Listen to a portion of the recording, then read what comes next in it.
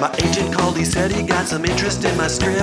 I'm glad I didn't tell him that I never finished it. I got my cast of characters and outline for the plot. I even got a famous classic case of writer's block. Get it out of my head. Get it out of my head. Get it out of my head. Get it out of my head. Get it out of your head and onto the page. Get it out of your head and onto the page. Get it out of your head and onto the page. Get it out of your head and onto the page. Welcome to On the Page. This is the podcast that answers all of your questions about the craft and business of screenwriting. My name is Pilar Alessandra, and I'm the instructor and script consultant here at On the Page. Joining me as podcast producer is Neil Thibodeau. Hello. Hello, Pilar. How are you doing? Good. Were you around the raining ash yesterday with the fire? I was wondering what that was, but the whole sky was orange. Is that what that was? It was brimstone, I'm thinking, maybe. Well, I have a policy that I don't check the news on the weekend, so sometimes I miss things. You know, I think if there's an orange sun and stuff is falling out of the sky, you're permitted to check out the news. Yeah, but that was what was going on. And it really looked... It was very... The end of time, yeah? It did. It did. I was teaching a class at the time, and it kept getting darker and darker in the class, and everybody came outside, and there was that orange sun, and... Everybody thinks somebody's taking the sun away. Yes, yeah. Exactly. It reduces to chaos and anarchy within your class. Let's keep going with this. Yeah. What kind of TV show can we come up with? And then they'll have to write themselves out of danger, and I don't know. You know what? I'd watch it. Yeah, sure. Why not? Especially if my name was on it. Okay, you get co-writing credit. Right. There you go. We have with us a guest who is patiently waiting here. Her name is Heather Schmidt. Hello, Heather. Hello. Thank you so much for having me. Ooh, you have a lovely voice on the mic. Yeah, thank you. Oh, my goodness. Wow. All right. Okay, let me tell you about Heather and her lovely voice. Heather is a composer. We haven't had a composer on the show yet. She is a composer for film, TV, and video games. She gave her first reviewed public piano performance at age 6. She appeared on TV for the first time at age 8 and had her first publication of an original composition at age 9. Are you feeling like a slacker yet? I every time I'm here, I feel like a slacker player. What have I done with my life? Me too, a little bit. She has twice received Juno nominations, and that's the Canadian equivalent of the Grammys, for Classical Composition of the Year. And as a composer, Heather's recent projects include the feature film Archaeology of a Woman, starring Sally Kirkland. She also did Breakup Nightmare, a TV movie for Lifetime, Elvis Lives, a movie for AXS TV, Homesick, a video game for Lucky Paws, and her upcoming projects include an independent feature film directed by Russell Gannon called How to Get Rid of a Body and Still Stay Friends. Also, a VOD for Asylum, the company known for Sharknado films, and that upcoming project is Mom, Tommy Made Me a Dinosaur, and also a web series called People and Pups. And in addition to being a composer, she is also co-EP on an Animal Planet series. So we're going to talk mainly about composing. Absolutely. And of course talk about your Animal Planet series at the end, because it is its own thing and people really need to know about it. But I'm fascinated. We have a composer on the show. So I guess my first question to you is, how did you get into film scoring to begin with? Well, my background was as a classical musician, as a concert pianist and composer. And when I was a student at Juilliard, they offered a workshop for composers called Composers and Choreographers. And so I took that workshop, loved it. I also danced for a while when I was younger, so I had a little bit of a background in dance, so I really connected with that genre. And I loved writing for dance. And then a couple of the choreographers that I ended up working with went to NYU Film School and became film directors. And so I started scoring their films and really loved it. One of the choreographers actually had a project. It was an amazing project. It was back in 2004. It was a full-length ballet in Cyprus, of all places, with a full orchestra, 16 dancers. And it was 110 minutes long. And they had been rehearsing to temp music. And their composer fell through, and then 6 weeks before the show, they had no original music, which they needed. So they hired me for that, to write 110 minutes of music. In how many weeks? 6 weeks. In 6 weeks. And the music was fully choreographed. So it was pretty much like scoring a film because it was basically a finished product that I had to fit music to. And it was soon after that I started scoring the dancers' actual films and realized that I really loved the process of contributing music to another genre as opposed to just writing music on my own. So what is the difference between composing for live concert music versus composing for film, TV?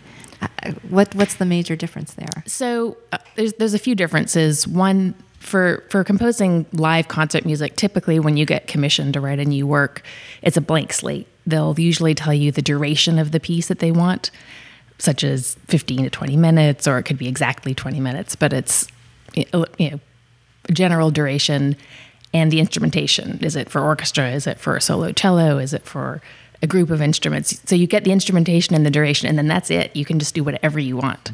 There's nobody looking over your shoulder asking you to change stuff. It's completely liberating and free.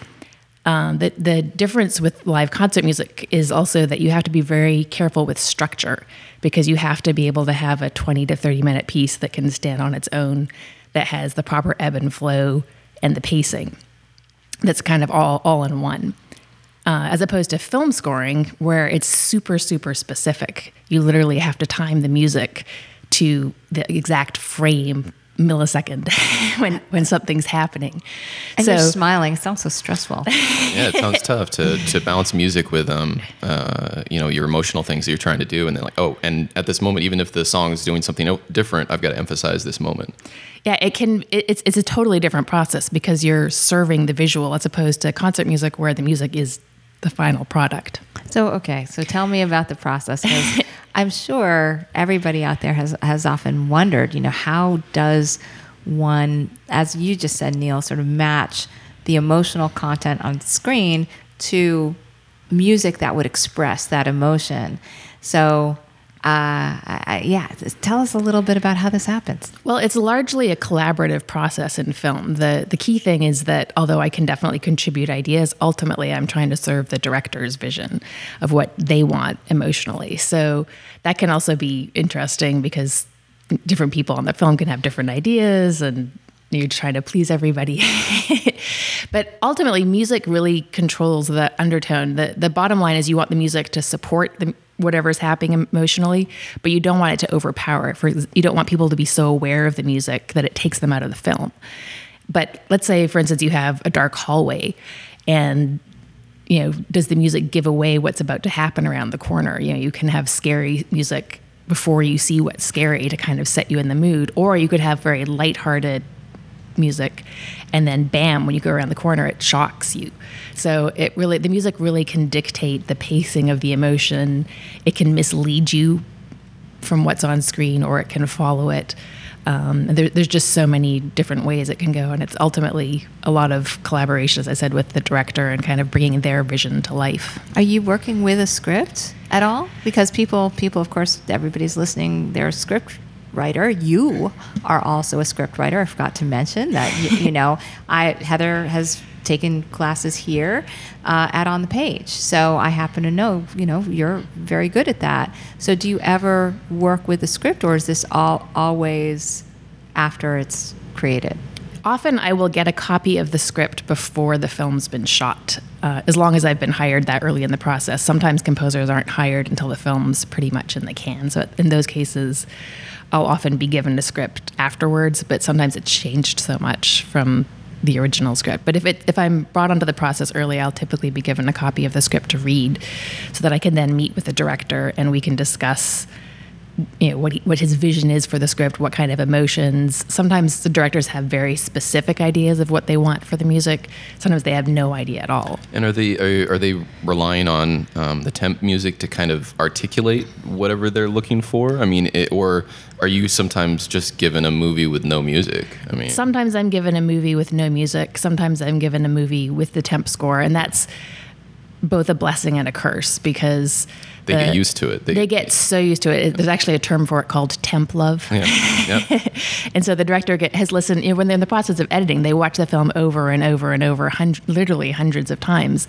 And it gets to the point where even if it was music they didn't necessarily initially like, they're just so used to hearing that anything else sounds wrong. And the reason that they've got temp music on but they're hiring you is they may have brought in a music that they like, but they're not going to get the rights to that. They can't afford that.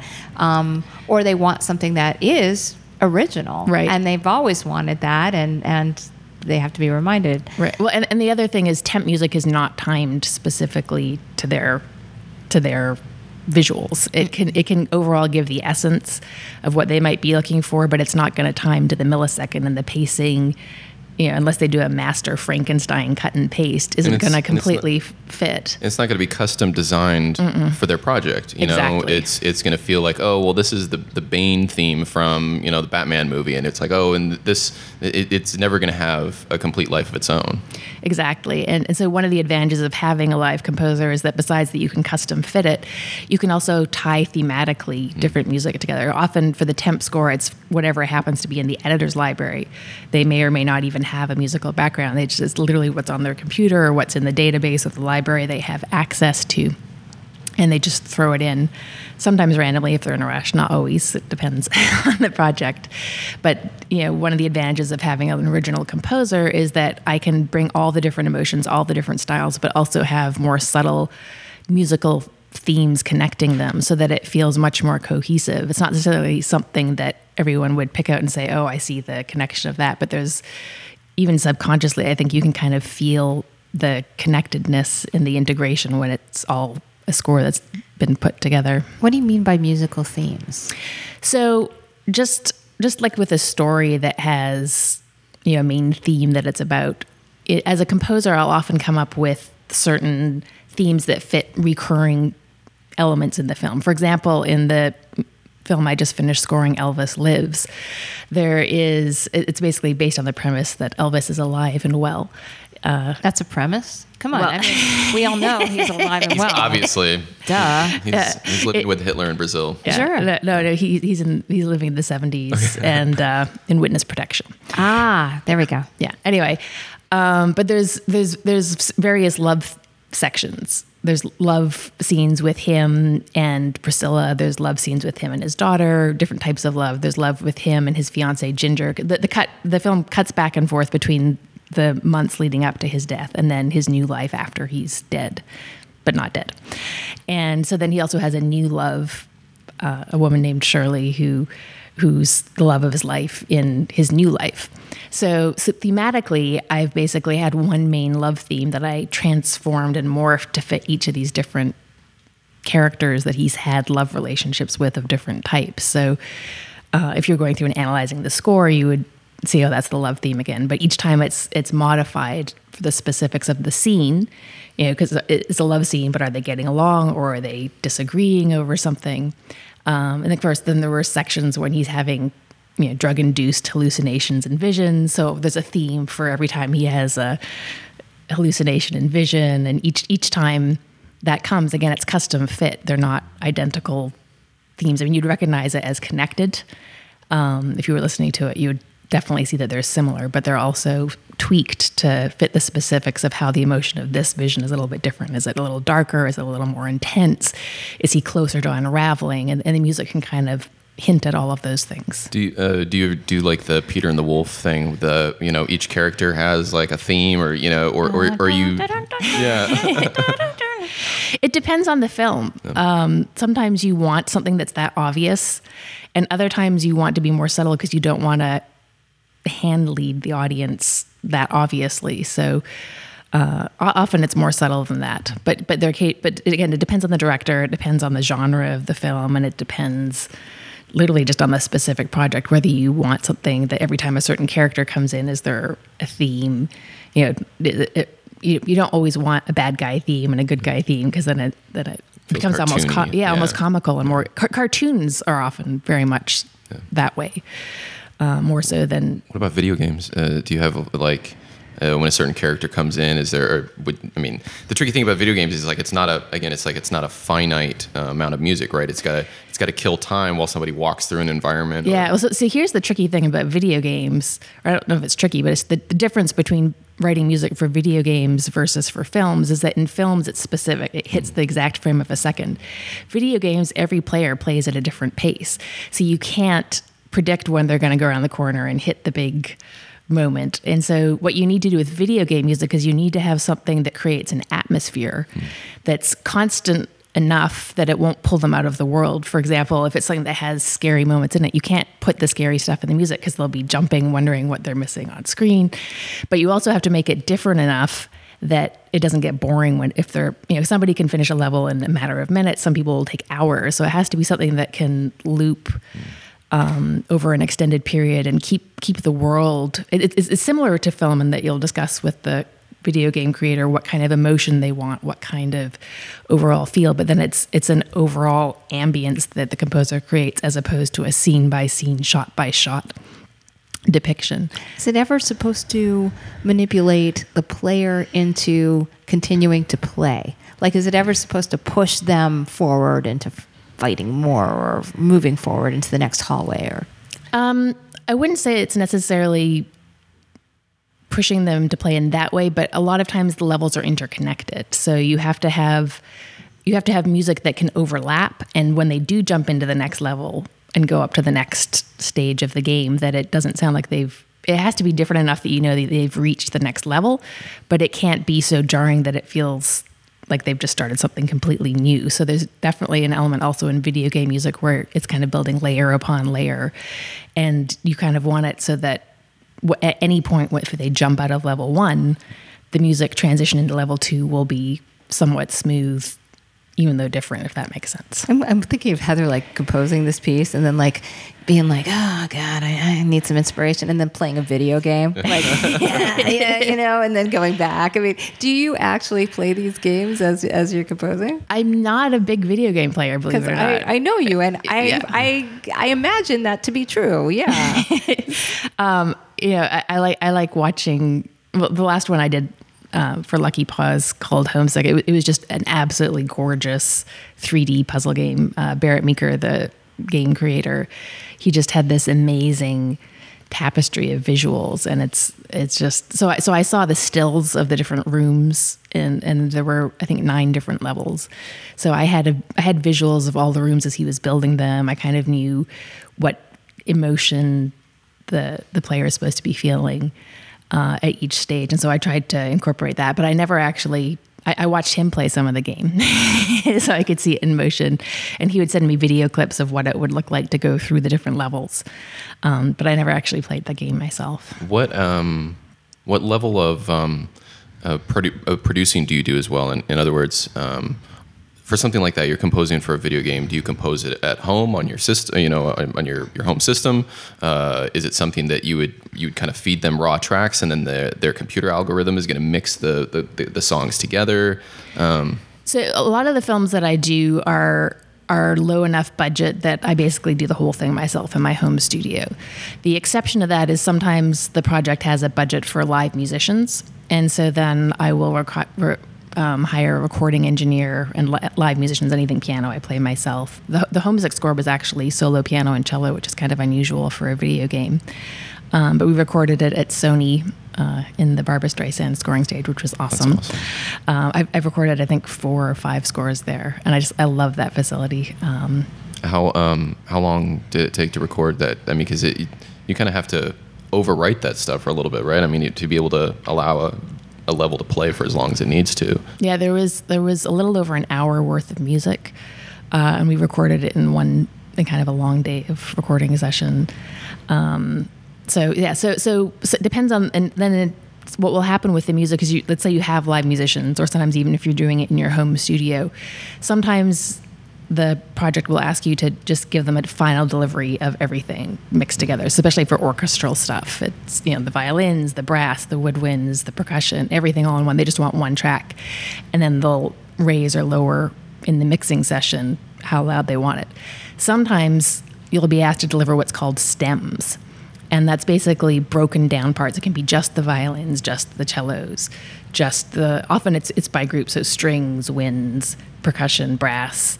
But it can also be upper strings, just violins, violas, and then just lower strings, cellos and basses. And then they, on their end, when they do the mixing, will adjust the level, which gives them more flexibility. So if one particular instrument line is clashing with one of their sound effects or with dialogue, they can lower just that wherever instrument is in the range where it's causing a conflict. Because often when I get the film, I don't actually have the full sound effects yet. So it depends on the project and the schedule, but often the whole post-production practice happens in a very hasty time frame. And so often I may have a temp version of what they had as sound effects. I may have none of the sound effects. So I'm just kind of guessing. I do try to be mindful of dialogue always, and whether it's male voices or female voices, and not having instruments that will conflict or compete. What kind of influences compete with male and female voices? Well, for instance, if it's a really high-pitched female voice and you had flutes and violins in the similar register, it would kind of clutter the sound, because they're all kind of in the same timbre, same range. So you might want more lower strings, which will kind of blend underneath, as opposed to competing with it. Likewise, if you have really deep male voices and you have a lot of low cellos and basses, everything can sound muddy. Again, it's partly the pitch of the voice, whether it's female, male, but it's also the timbre. Like some people have voices that really cut through, and it doesn't matter so much. Some people have very soft spoken voices that almost kind of blend in. And so those are the ones that you especially have to be careful with when you're composing, that you don't have something that will compete with that. As a writer storyteller, I would imagine that, going back to your first example of you're in a hallway and there's something scary around the corner, and do you give it away or do you surprise? How much control do you have on that storytelling at that point? None. Okay. Well, I won't say none.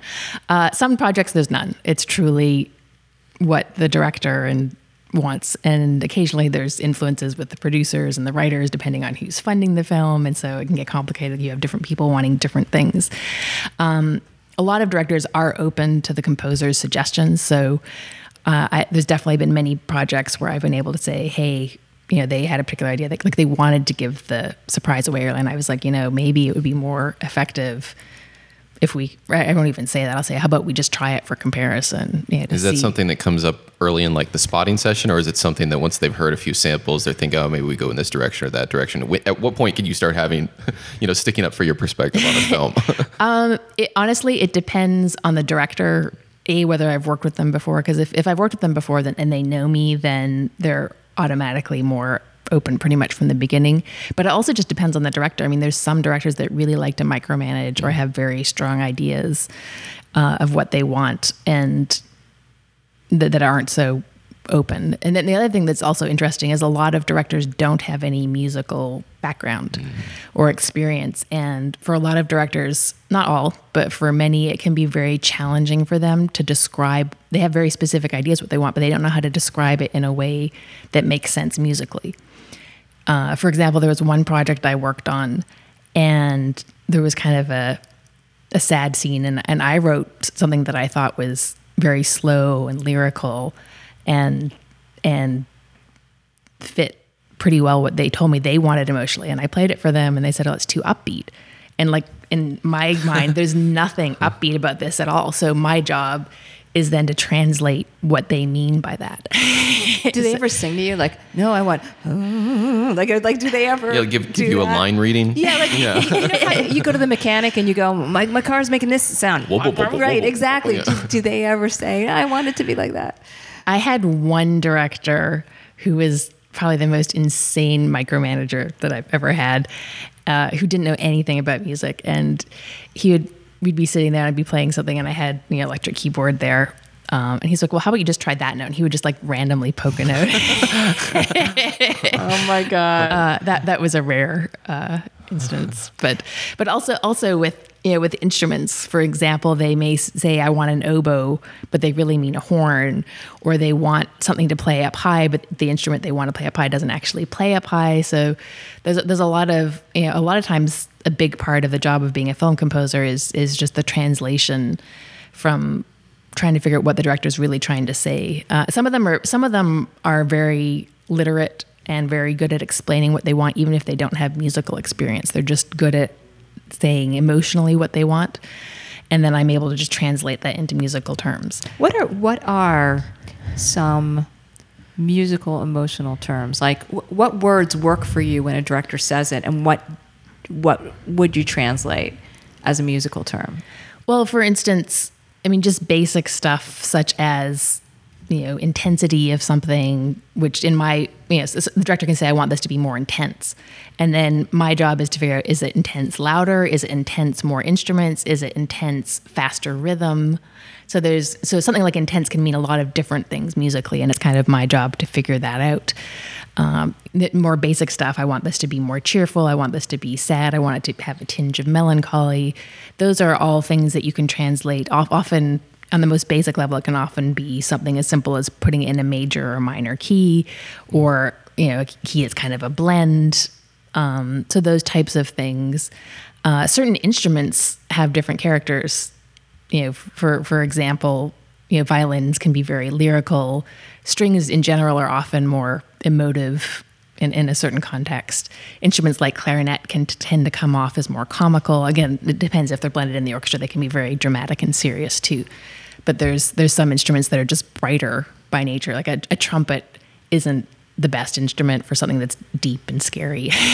What's your favorite style, or is there a style that you're known for as far as composing, or do you jump around from style to style? I jump around a lot depending on the project. That's the other thing that's a little bit different in film scoring. As a classical concert music composer, I have kind of a more distinct style that is recognizable as mine. But as a film composer, you kind of have to be a chameleon, and you definitely want to try and bring in some of your style into it as much as you can, but it depends on the project. For example, the Elvis project, some of its score that's very kind of traditional Heather Schmidt.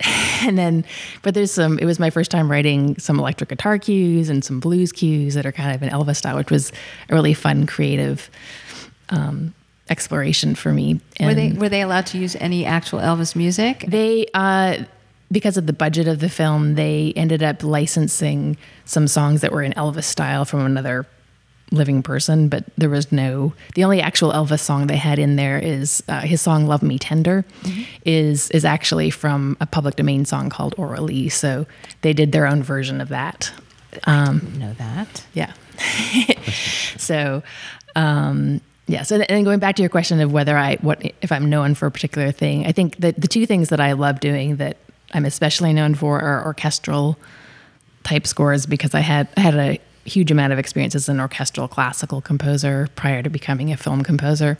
So I love writing for full orchestra, especially when there's real orchestra, but a lot of times I have to create it on my computer.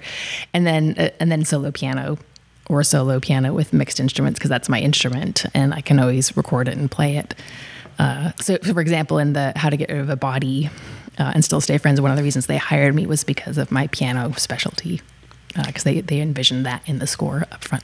Now, I'm going to ask you a totally stupid question. Okay? No stupid questions. Well, not that any of my questions are particularly bright. So maybe I'm just going to ask you a regular question. When I think of film scoring, there used to be these little interstitials that they would do in the movies where they'd be like, it's the Foley artist and it's the composer, right? Yeah, well, exactly, you wouldn't know. You're not as old as me. But I always imagine like a John Williams kind of dude, and the movie is playing on this big screen behind him, and then he's like conducting as he's watching and sort of creating the music as he's watching. Is it anything like that? Like, are you watching and composing as you watch? Like, composing absolutely. to the feeling? Mm-hmm. Really? Yeah. So that's so cool. I know. So the way it works is that I get a copy of the film with a time code stamp in it, which means that as the film is playing, I literally see the numbers rolling by for the minutes, seconds, hours, and literally the frames.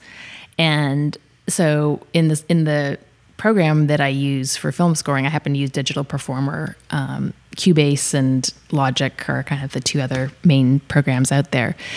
But yeah, so what I will often do is when I am watching a scene, I will kind of sit down and improvise what I think might fit, kind of a skeleton of it. Or I do a lot of composing kind of in my head. So I may not be literally playing something, but I'll be watching and kind of hearing the music in my head that I think might fit. And then once I decide on the kind of music that I'm going to do, then I start getting into the specifics and figure, okay, this is sometimes these moments will be figured out with the director in the spotting session, but a lot of times it's up to me, at least on the first pass. So I'll be like, well, this is a moment that I really want to hit emotionally. So then I literally, it's very specific calculation. You're like, if you want this beat to hit there, what's the speed of every beat up until there? And it can be random numbers, like 132.28 is what it takes to hit that beat on that frame. It's almost like, in writing, right? We talk a lot about writing from the act breaks backwards. Mm-hmm. So it's almost like you're saying, I have to hit this certain emotional moment in order to get there. What do I have to do? Right? Pretty much. It depends slightly on the scene, but often that's the case. You kind of figure out where the markers are of the major points you want to hit, and then you have to figure out how much you can fit in before that. How you want to get to there. Do you want it to build to that? Do you want it to drop off and then suddenly be that? Do you want it to be, there's just so many options. But definitely the key hits of something where you want a dramatic musical shift with the music, you definitely do some planning, kind of like what you were talking about. You were talking about ebb and flow. It's something that I feel like is really important in film and pacing, and whether it's a written story or whether it's the editing process. Ebb and flow, I feel like, is the essence of our emotional connection to a story.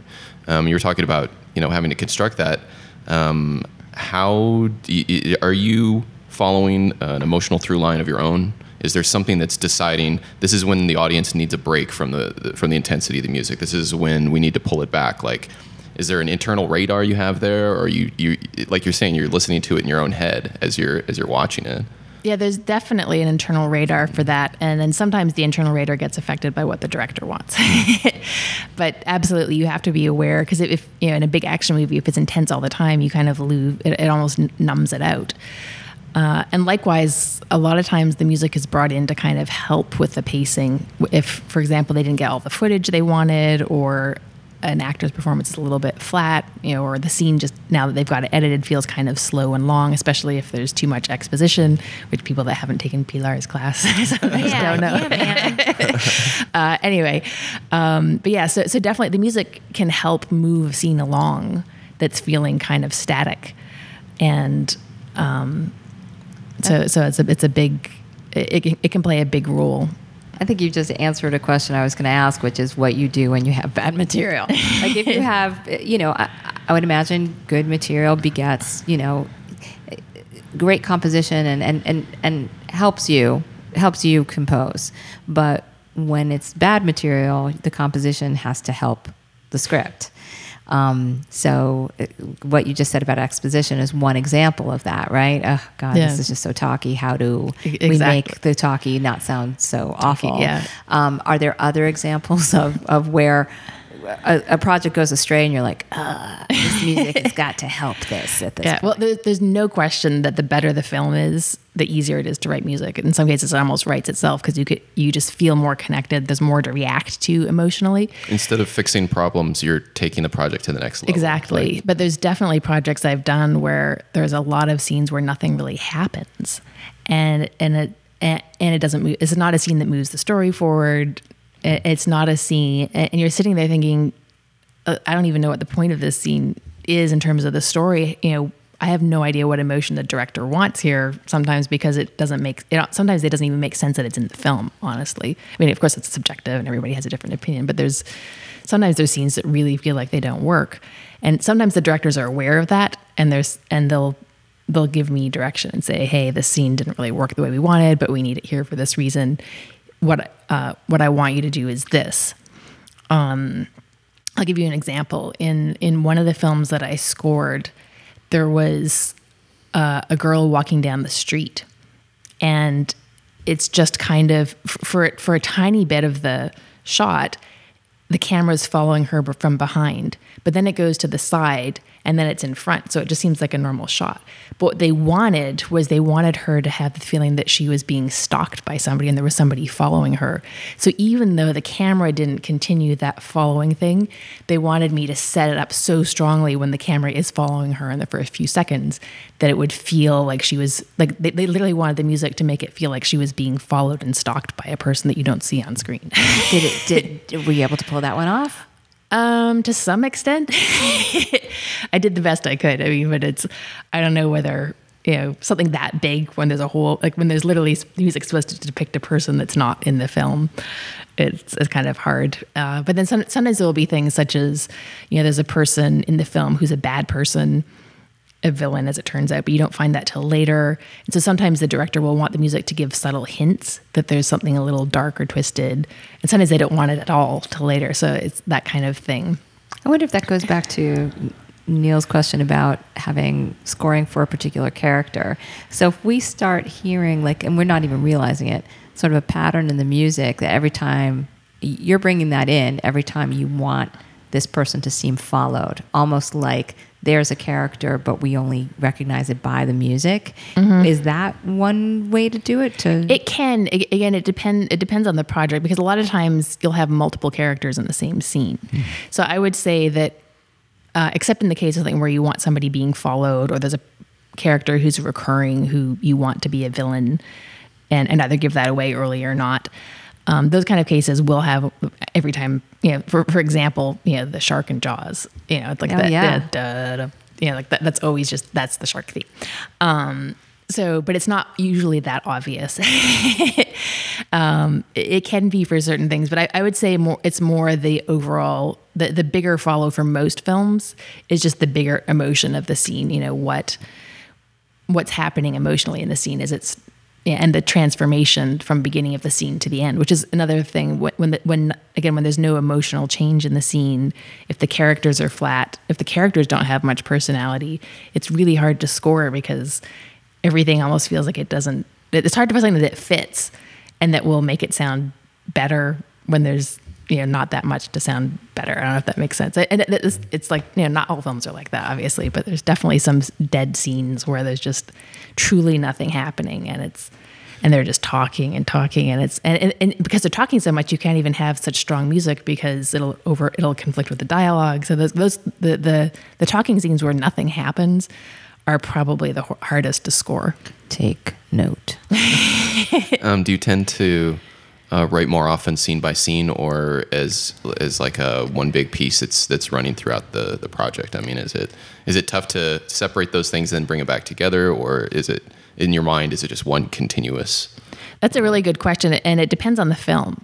The Elvis film, just because that's the film I just recently finished, I did something which I haven't normally done, which is I kind of composed it by the themes. I did all the love scenes, even when it was different characters. I did a lot of those together.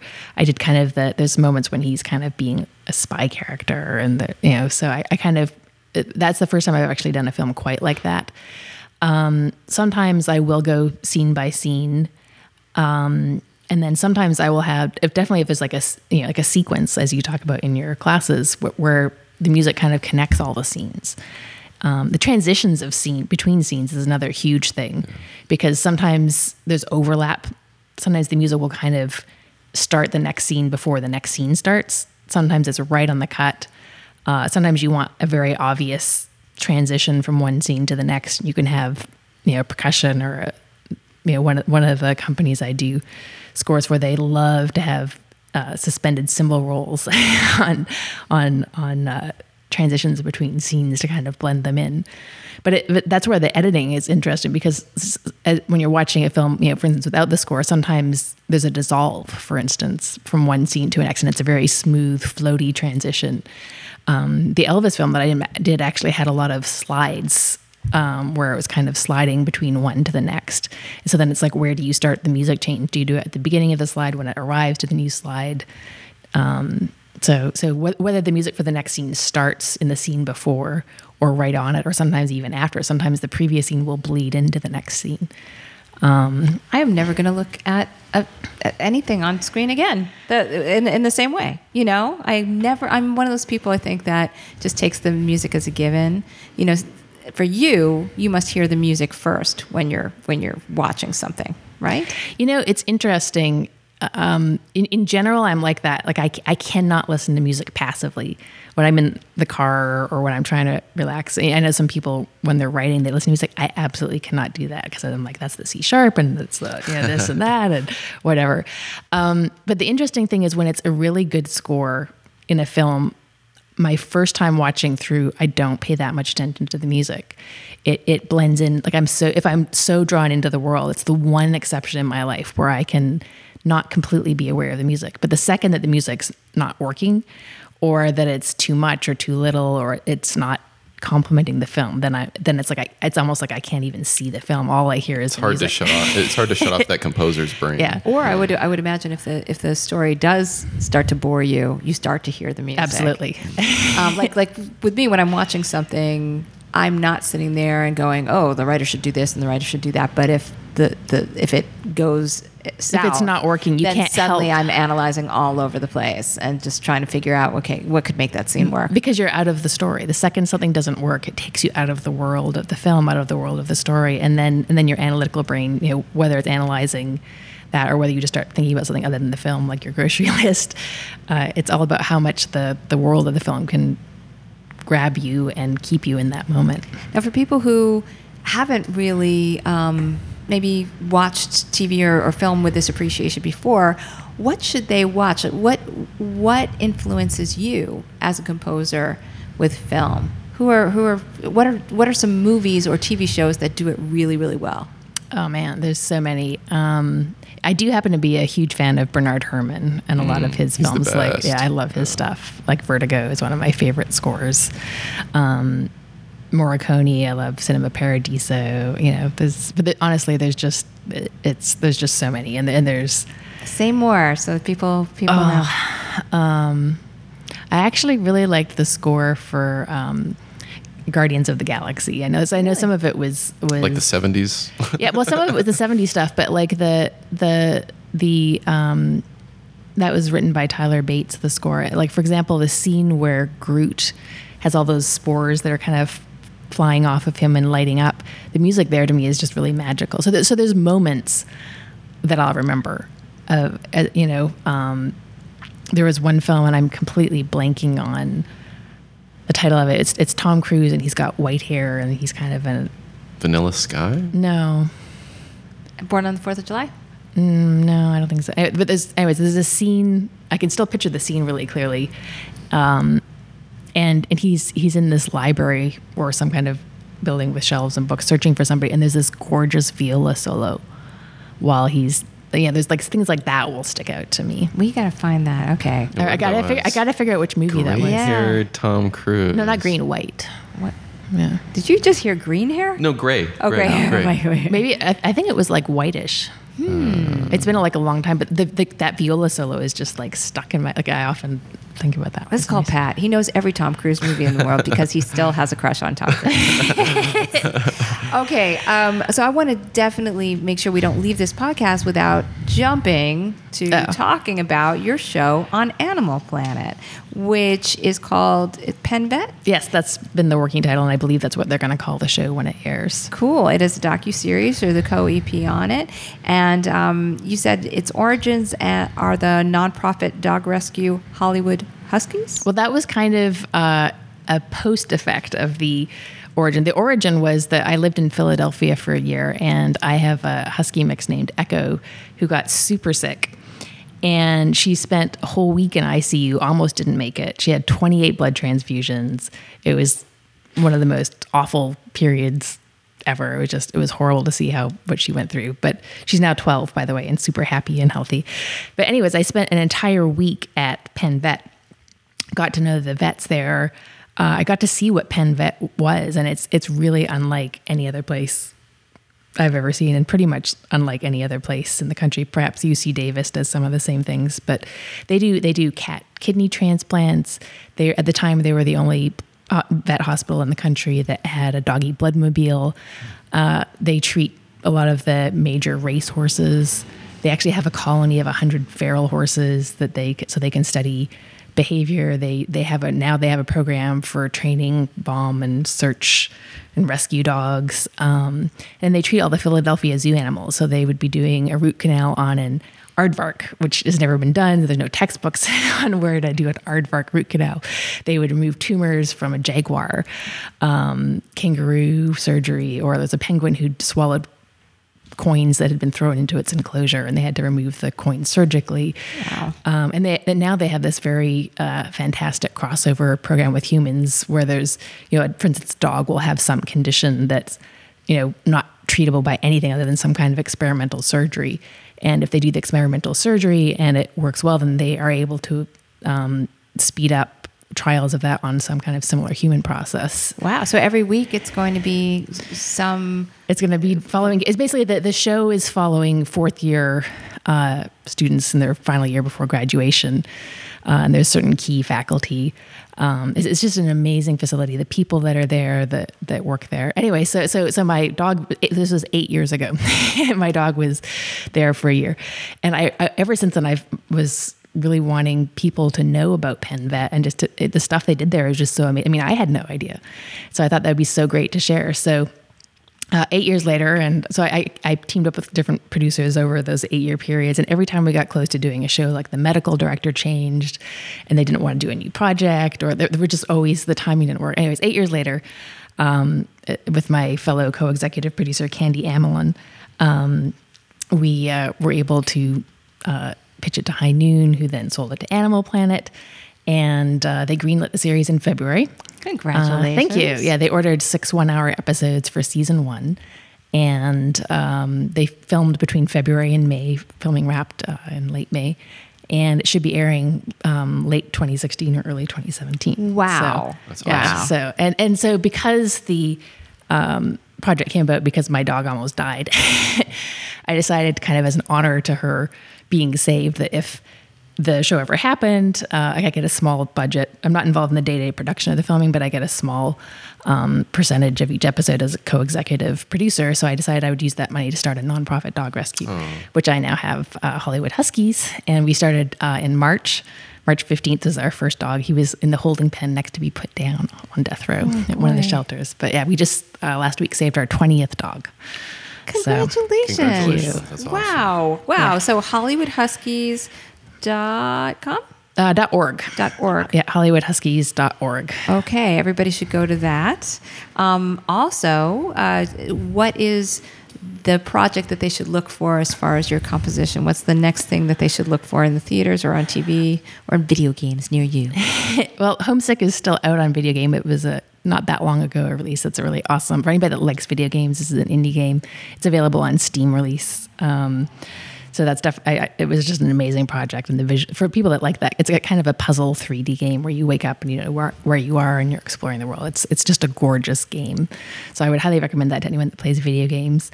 And then the Lifetime TV Breakup Nightmare, I think, is going to be out. Breakup Nightmare. What could it be about? On Lifetime? And when will that be out? I'm sorry. Well, it aired in March, so it should be out on video on demand and stuff at some point. But yeah, I guess Mom, Tommy Made a Dinosaur will be the next release, which is going to be straight to video on demand. That's going to be fun. And Elvis Lives, I'm not sure when that's, other than the AXS. That's just a fun film. So any of those. And are you followable at all? Do you tweet? I need to get back up on Twitter. I am on Facebook. Cool. And I do have a website, heatherschmidt.com. Everybody go to heatherschmidt.com. And everybody go to hollywoodhuskies.org. Yeah, and so once I get my Twitter account up, it'll be on my website too. Okay. Well, I cannot thank you enough for being here. You were wonderful. Thank you so much for having me, and both of you. And Neil, do you want people to follow you and want to point them in any direction? I'm not exactly sure what this Twitter thing is. I've been on it for a while. I'm not exactly exactly sure what it functions as, but people can. We'll definitely have any updates on whatever I'm working on there. So at Nthibodeau, Nthibedeau. And as always, you can go to onthepage.tv. You can meet in class fabulous students and writers like Heather Schmidt. I am going to be teaching a TV class August 20th here in Los Angeles. It's from 10 a.m. to 5 p.m. with special guest speaker Carol Kirshner, and I'd love to see you there. If you can't make it to the live class, go to onthepage.tv, go to the online section, and there's a bunch of recorded classes, including a TV class, and that goes through Cinevi. So just check that out. I cannot leave the podcast without a thank you. Gosh, we've been getting some big donations lately. Yeah, last week were a couple big ones. Oh my God, this is the same. We've got Paul R. Niven, who has been listening for quite a while. Really great guy. He is also the author of, I'm just going to plug his book because he sent us a lot of money. Not? So here we go. He is the author of Objectives and Key Results. How about that? What's that book about? It's about a bad breakup. And so, Paul, thank you so much for your donation of $250. $250. Nice. My God. So thank you. That really inspires us to keep on the page going. So I appreciate it. And it helps pay for our producers. Okay. So that's why you get Neil today. So thank you so much, Paul. Thanks, Paul.